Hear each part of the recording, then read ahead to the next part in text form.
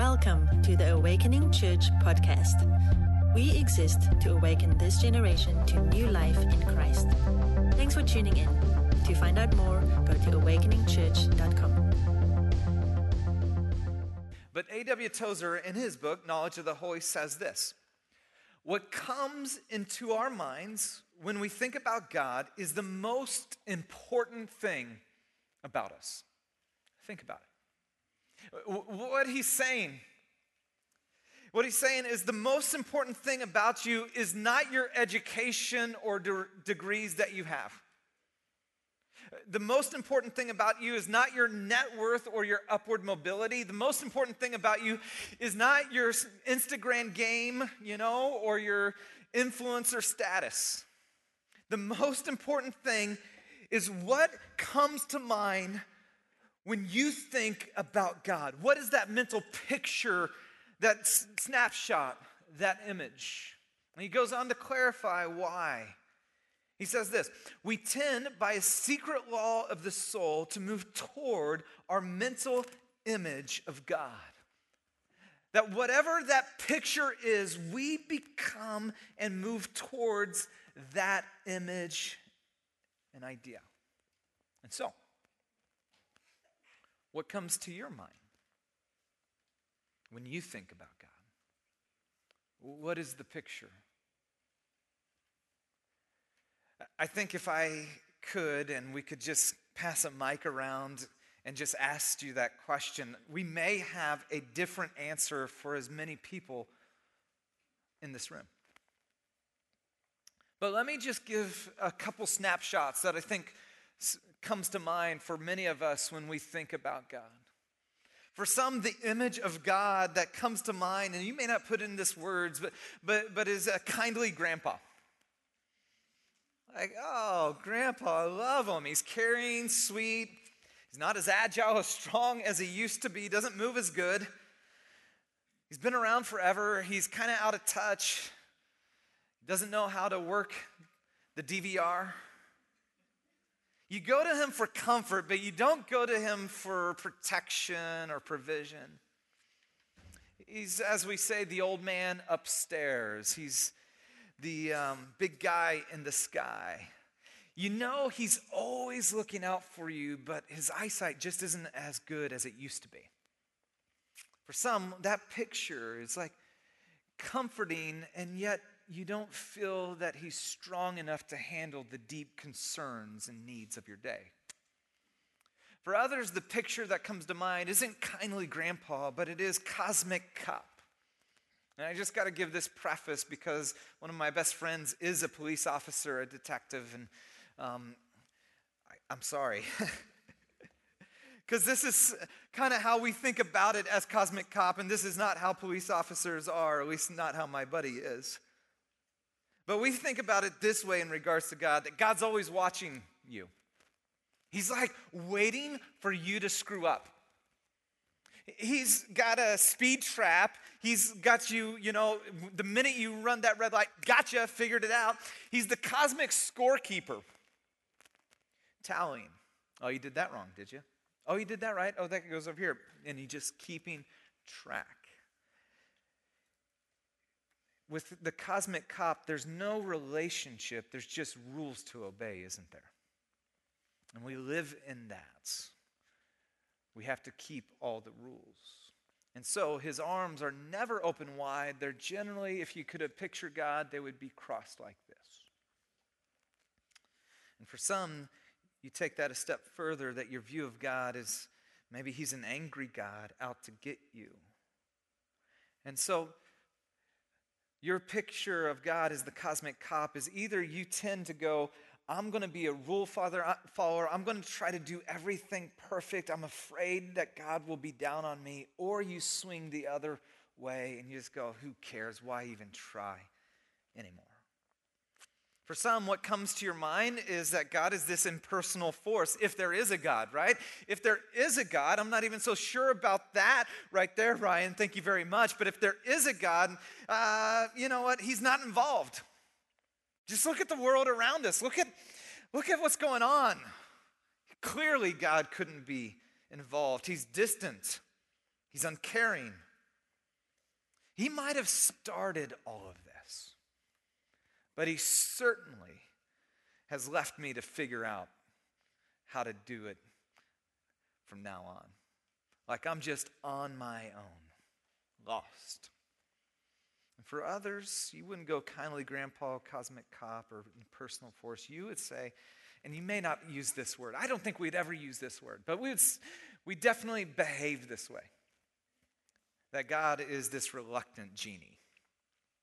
I can't help but bring up the images of the new Aladdin film the minute I just said genie, right? I'm like thinking about that.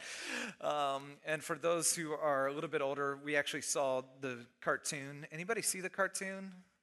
Yeah? I was just checking the front row here. I just like the only Aladdin. I'm done with the Aladdin. That's it.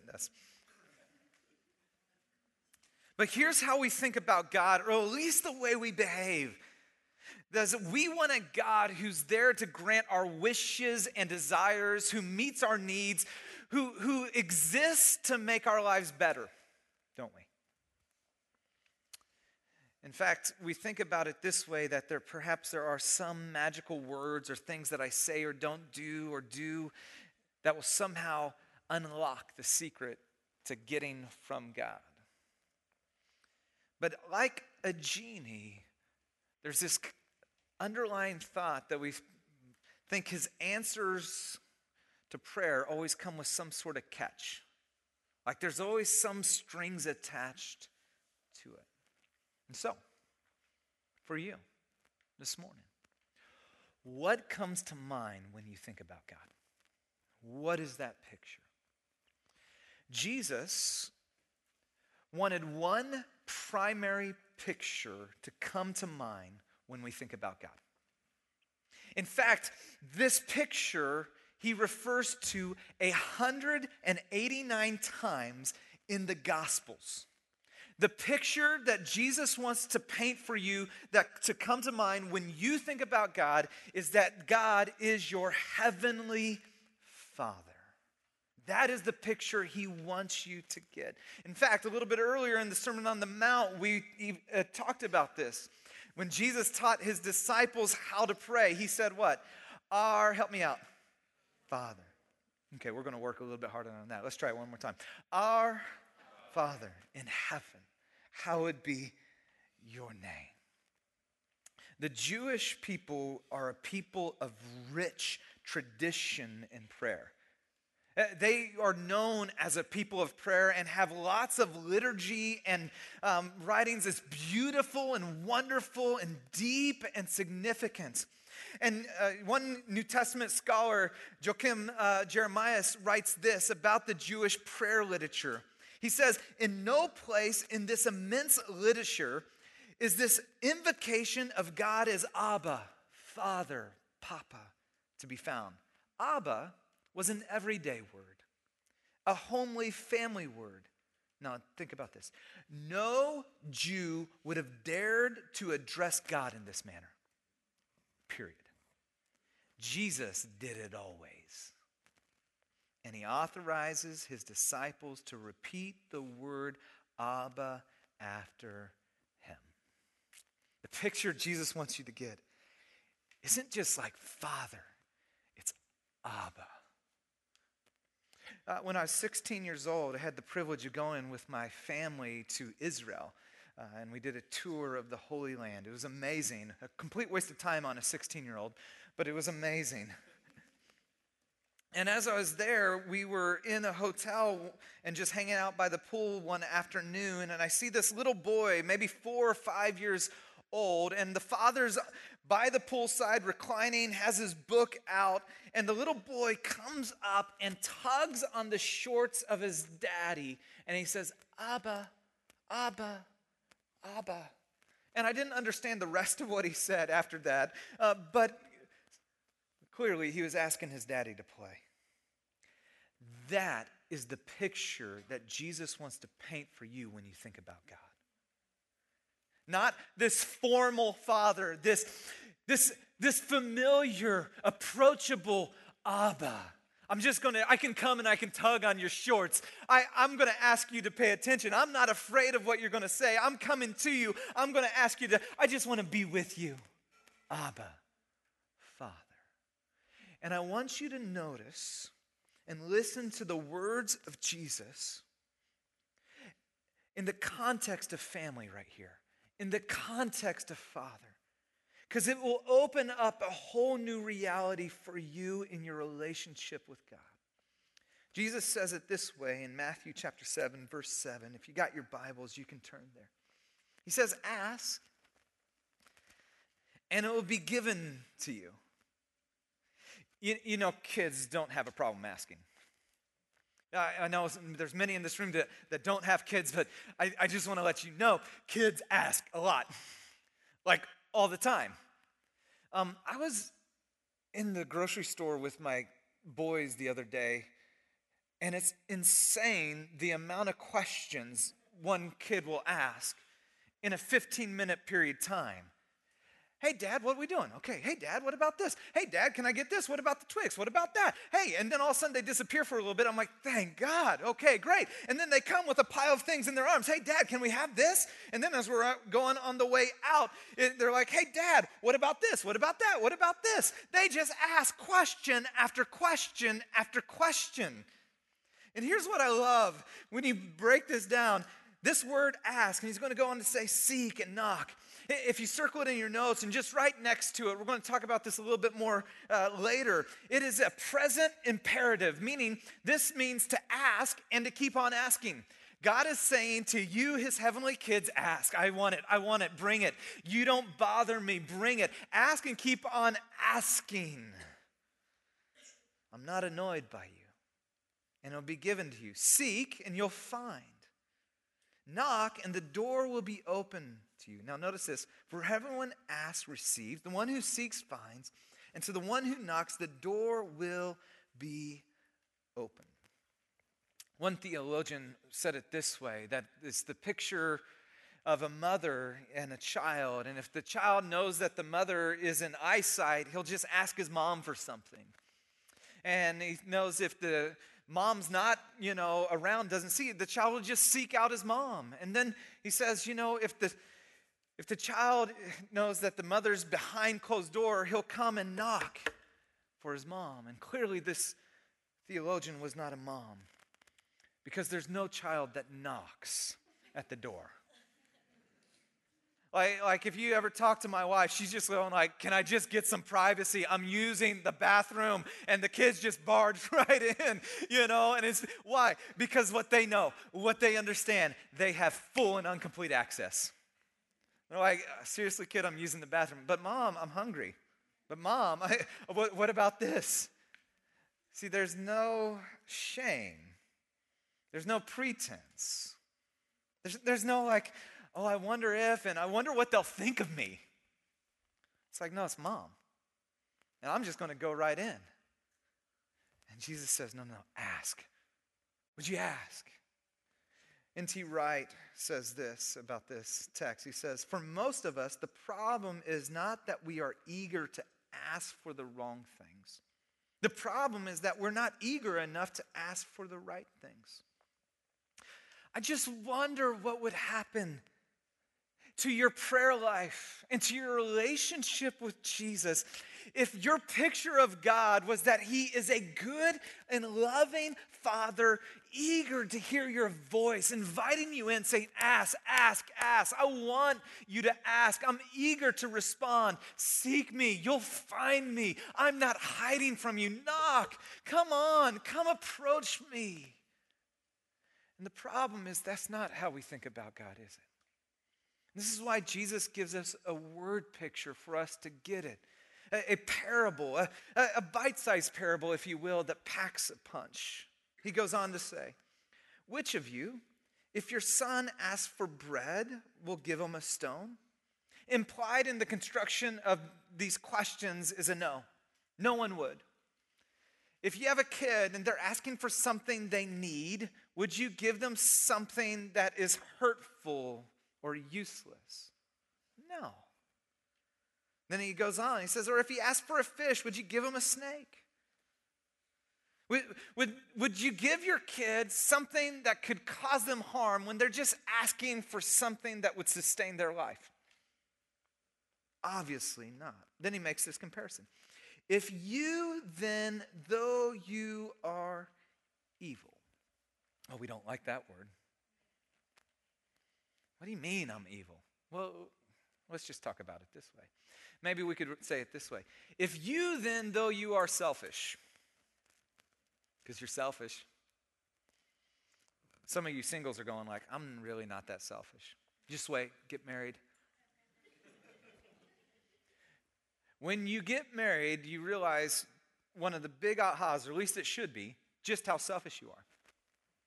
And then once you have kids, you realize another layer of selfishness. If you then, though you're selfish, if you then, though you're broken, if you then, though you have an anger issue, my brother says it this way. He's like, I know that my kids are going to need counseling because of my parenting. We all need counseling because of our parents' parenting, no matter how good a parent they were. He's like, I know my kids are going to need counseling because of my parenting. I just want to be their friend when they're going through that counseling. I may even pay for it for them, you know. If you then, though your kids are going to need counseling because you're parenting, know how to give good gifts to your children. We know instinctively how to give what's good to our kids. And then he makes this contrastion.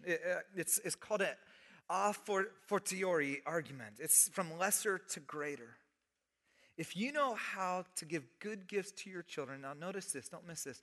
How much more will your Father in heaven give good gifts to those who ask him? Like, I don't know what your picture is of God, and I don't know what your picture is of dad. But we can all picture a parent who longs to give good gifts to their kids.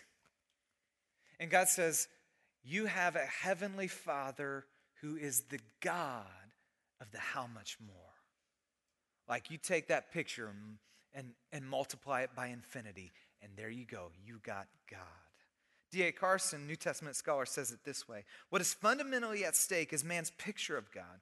God must not be thought of as a reluctant stranger who could be cajoled or bullied into bestowing his gifts, as a malicious tyrant who takes vicious glee in the tricks he plays, or even as an indulgent grandfather who provides everything requested of him.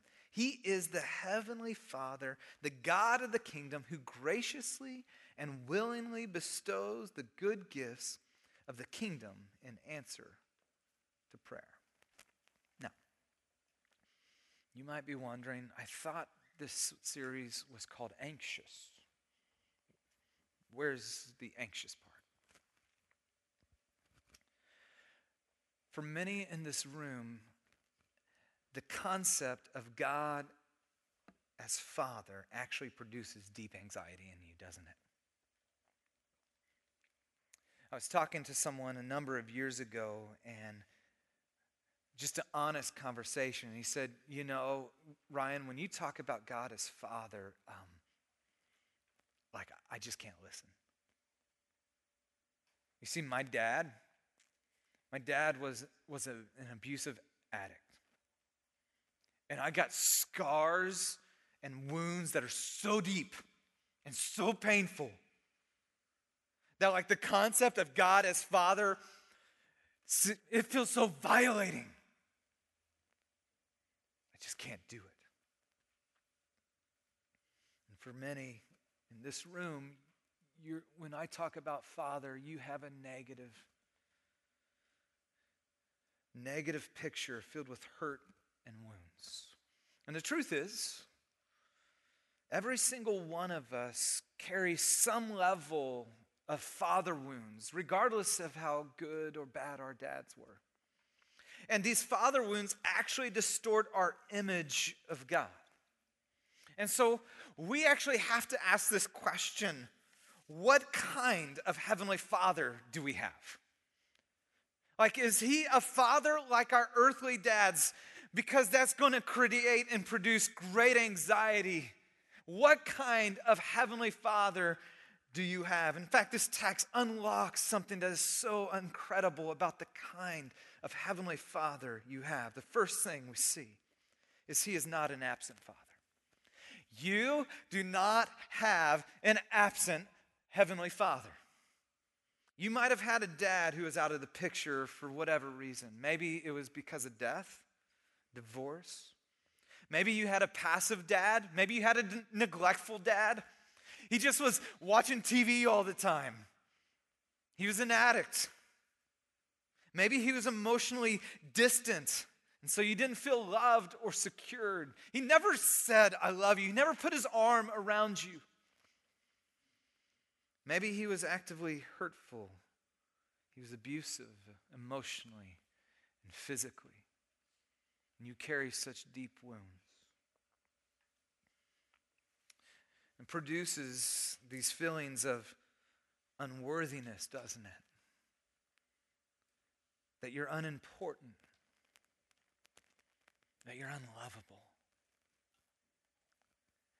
Your Heavenly Father is not an absentee Father. And He says, ask,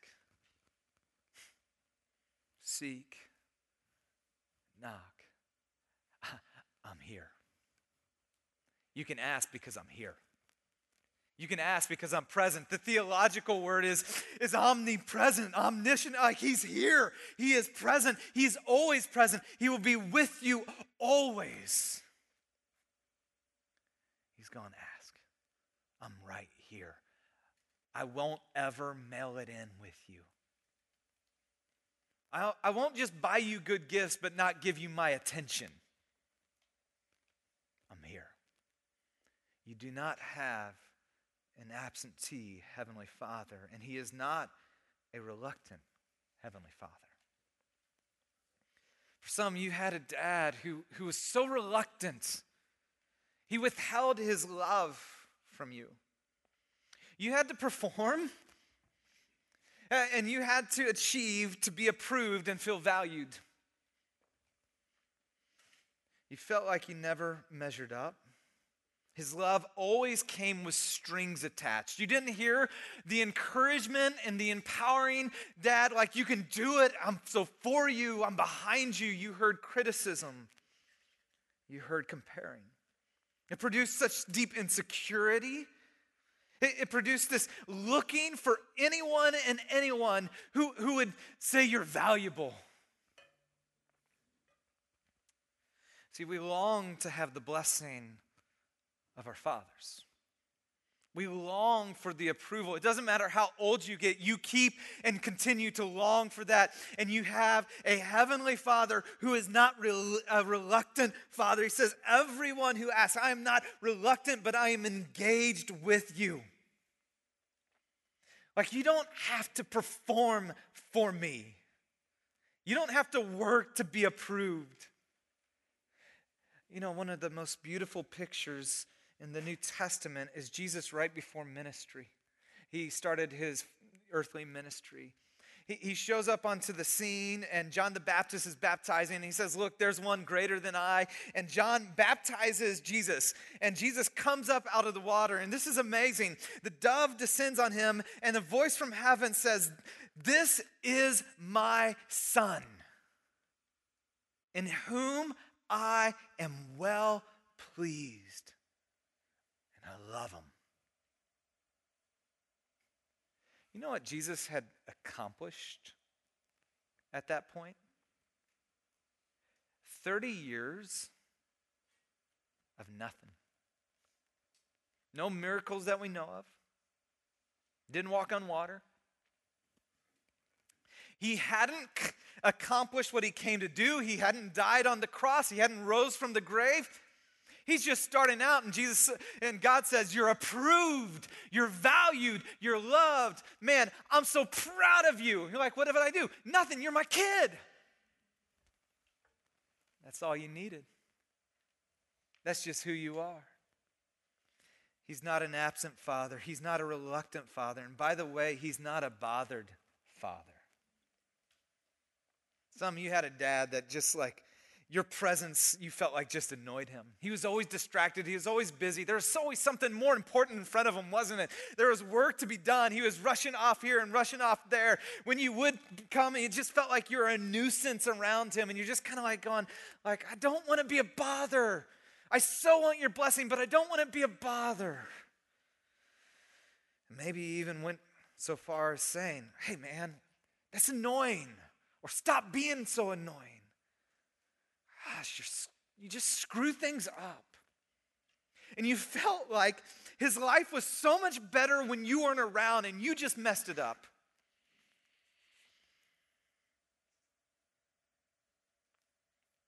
What it produces is that you feel stupid. You feel incompetent. You have this longing to be good enough.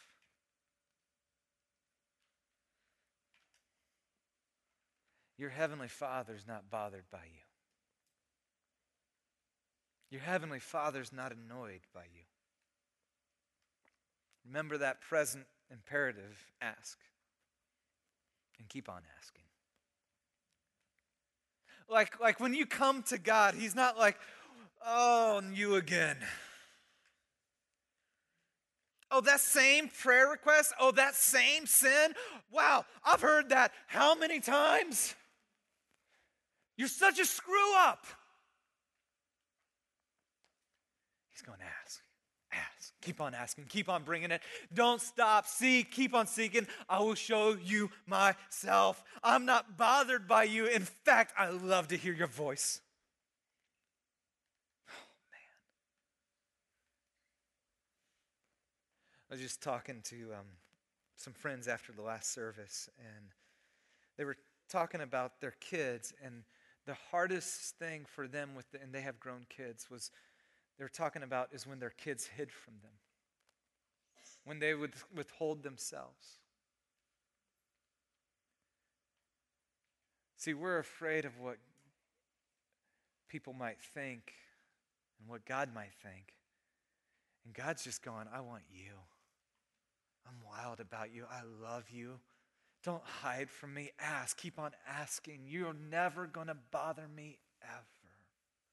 He's not an absent father, reluctant father, bothered father, and he's not a mood swing dad. Maybe you had a mood swing dad. Maybe you had a dad that you never knew if he was in a good mood or a bad mood. You weren't really sure, so when you showed up into the room, you took the temperature, right? You're like, okay, I'm going to test the waters, because if he's in a bad mood, I'm retreating to the back room. I'm just going to hide out. I don't want to be around him. Okay, how can I appease him? How can I make sure things are good? And so you're a people pleaser, and you're always trying to fix and solve things because you're just walking on eggshells around your dad. You know, James, the brother of Jesus, when he was reflecting on this fatherhood of God, he said it this way: do not be deceived, my dear brothers and sisters. Now think about that. As he's going to talk about our understanding of fatherhood, he says there's a tendency for us to not get this and miss this. He says, every good and perfect gift comes down from your heavenly Father.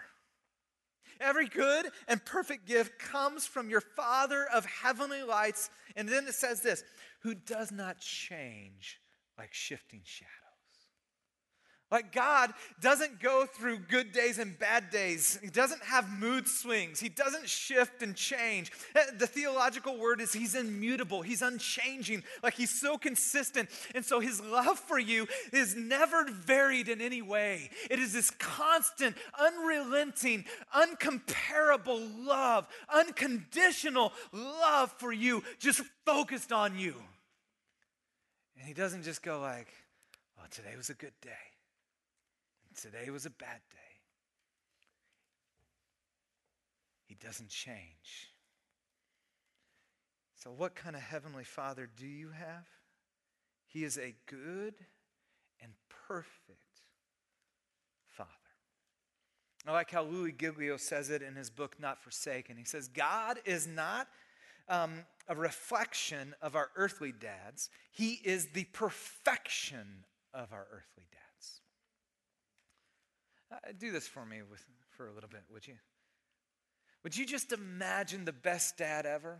For some, you had a great dad and you don't have to do much imagining. That's awesome. Praise God. I have a great dad too. And for others, you need to do a little bit of work, but just imagine the best dad you could ever imagine. The dad who's like behind you, the dad who's present, the dad who like his presence empowers you and encourages you. Like when he's around, you feel stronger and excited. Like you never question your love. You always know he's secure. He's strong and able. I love that picture, by the way, like when we're kids. It's like our dads are like the strongest person on the planet. You know what I mean? Like as a kid, like he's like, he can do anything. He can lift anything. My dad can beat up your dad. You know that whole deal? And he's like, no. You have a heavenly father who can literally be, not beat up. Okay, that's a bad picture. He is the strongest dad.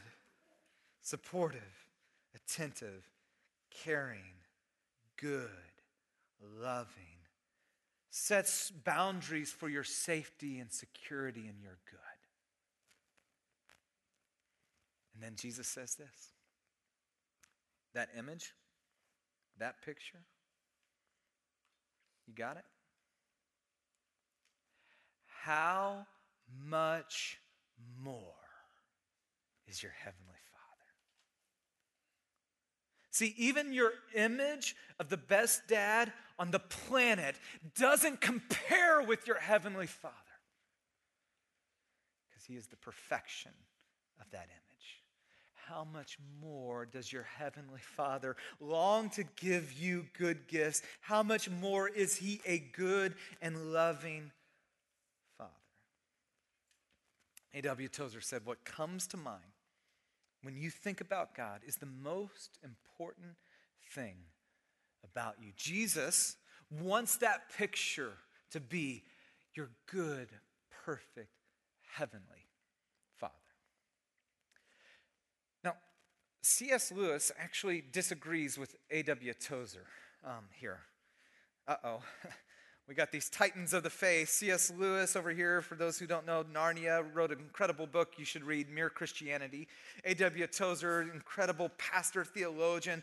Both have shaped our faith and our understanding of God profoundly. But C.S. Lewis actually disagrees with A.W. Tozer. He says this: I read in a periodical the other day that the fundamental thing is how we think of God. By God himself, it is not. Now notice, how God thinks of us is not only more important, but infinitely more important. Indeed, how we think of him is of no importance except insofar as it relates to how he thinks of us. We're stuck in this theological dilemma, and I just say yes and amen to both.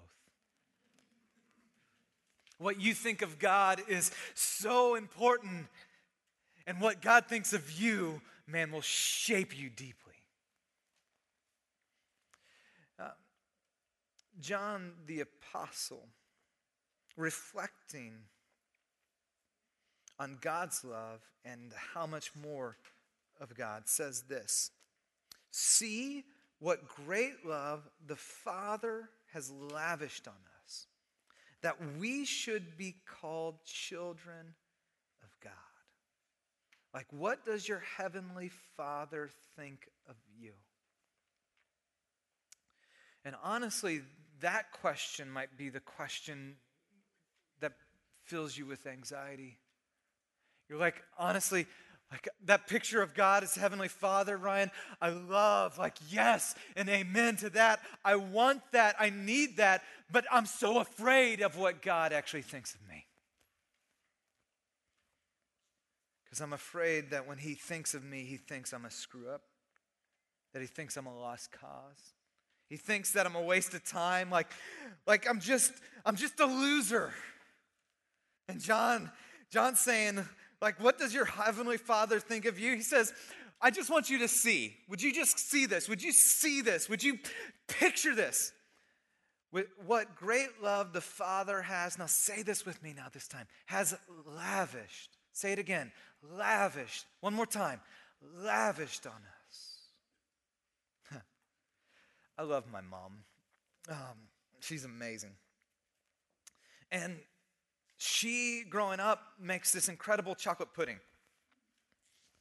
This chocolate pudding, it's awesome. As kids, we love it.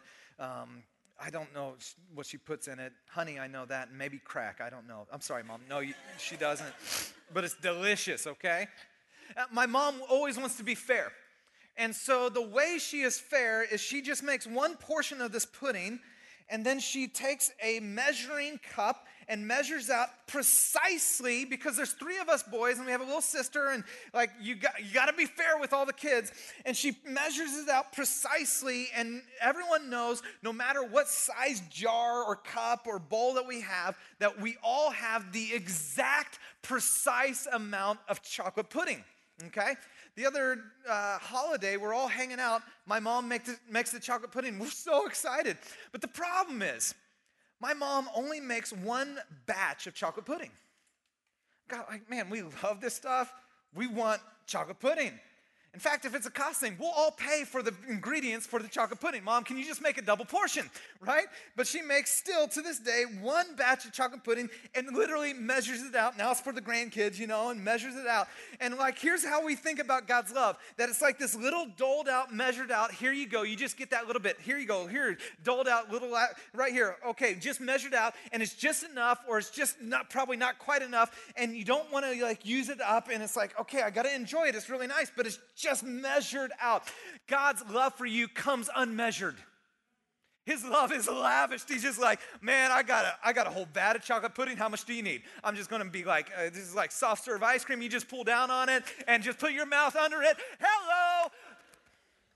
He's like, I'm lavishing on you. What does God think of you, friends? When you come to his mind, by the way, and you're on his mind all the time, he smiles. Like he loves you. Like when you come to mind, he says, wow, you are the most valuable person. Like, no, I'm not valuable. Yes, you are. You know how valuable you are? I sent my son to die for you. That's how valuable you are. You are so worthy. I'm not worthy. No one ever told me I'm worthy. No, you are worthy. Like you're so worthy that I long to be with you. I chose you. Think about that. You're chosen by God. For some, you've been running after some guy or some gal or some pursuit of life, just trying to be worthy and just trying to feel good enough. And God's going like, man, you are my kid. And that's enough. Like I chose you. I love you. Like when I hear your voice, I get excited. Oh man. Like what does God think of you? He goes, I sacrificed everything for you. And I wish you could just see yourself from my eyes. Because you would live with such confidence if you could see yourself the way God sees you. You would never doubt your worth if you could see yourself the way God sees you. Like you would walk into the room and you just go like, no, I'm loved. So I don't have to somehow try to get love from you and manipulate it and somehow figure out if I'm worthy here. I'm loved so I can give love because I see myself the way God sees me. I'm valued, I'm chosen, I'm adopted. I'm his kid.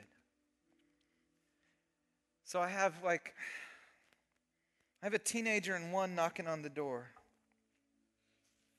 It's fascinating watching teenagers, and I remember going through this myself, and that season is so trying to figure out who you are, right? And your identity, and you're kind of separating from your parents and being your own person, and then you have all these things that just bombard you, like whether it's social media or friends, or like I'm not part of that group, or if I wear this, then I'm... And all those things are saying, this is who you are. And if you do this, you'll be good enough and you'll be loved. And I just wish, and I hope, and I want to pass on to my kids, I just wish my kids could see themselves the way we see them. Because, like, we know them.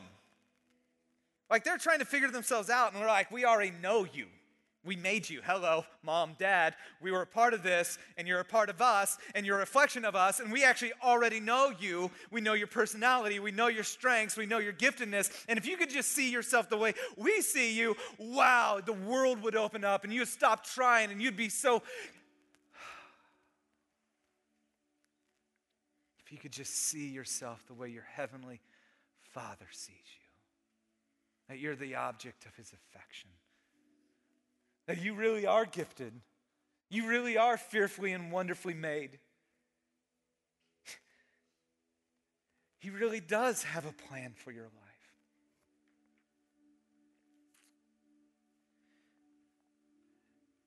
In Luke's version, as he unpacks this, the how much more of God. In Matthew, he says, how much more will your heavenly Father give good gifts to those who ask? In Luke's version, he makes it specific, and he says this, how much more will your heavenly Father give the Spirit to those who ask? The Apostle Paul unpacks that idea for us. He says, for those who are led by the Spirit of God are the children of God. Meaning you need to have the Spirit of God inside you to be his kid. The picture is God has done everything to adopt you. He wants you. He wants to bestow all of heaven's blessings on you. He wants you to be a part of the family. He's drawn up the papers. He said, man, I want you, and I've done the payment, and the payment is on the cross, and it is finished. And our response is to him to say, I want to be part of the family of God.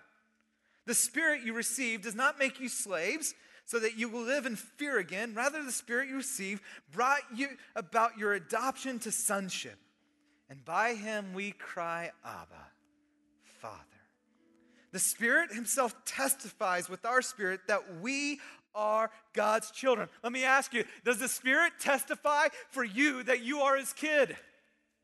If not, cry out, knock, seek, and respond. He says, I will give you the Spirit, and today you enter into the family of God. You are adopted.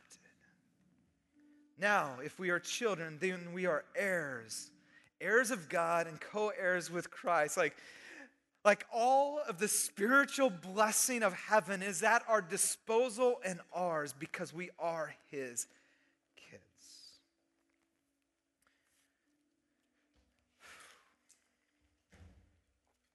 What comes into our mind when we think about God. Like for some, that picture for you this morning is where you go, okay, I've had an errant picture, and today I truly, Heavenly Father, you are my perfect, good Heavenly Father, and I'm going to run to you right now in this moment, and I need you. For others, it's what God thinks of us, and that's what's kept you away. Let's just be honest. You just thought he didn't want you, or he was down on you. He was looking like, he's like, how could you? And today, you hear, you know, like he says, no. I'm not down on you. I delight in you. Come. Stop hiding. Come to me. Seek me. And for others, man, today is the day where you step into the family of God. Where you go, today, like, I want to ask Jesus to come and give me a new life, that the Spirit of God would come inside me and seal me.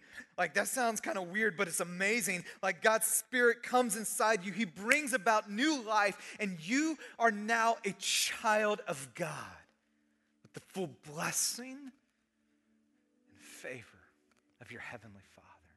And it's a simple confession. Heavenly Father, today I want you. Would you come and make me new?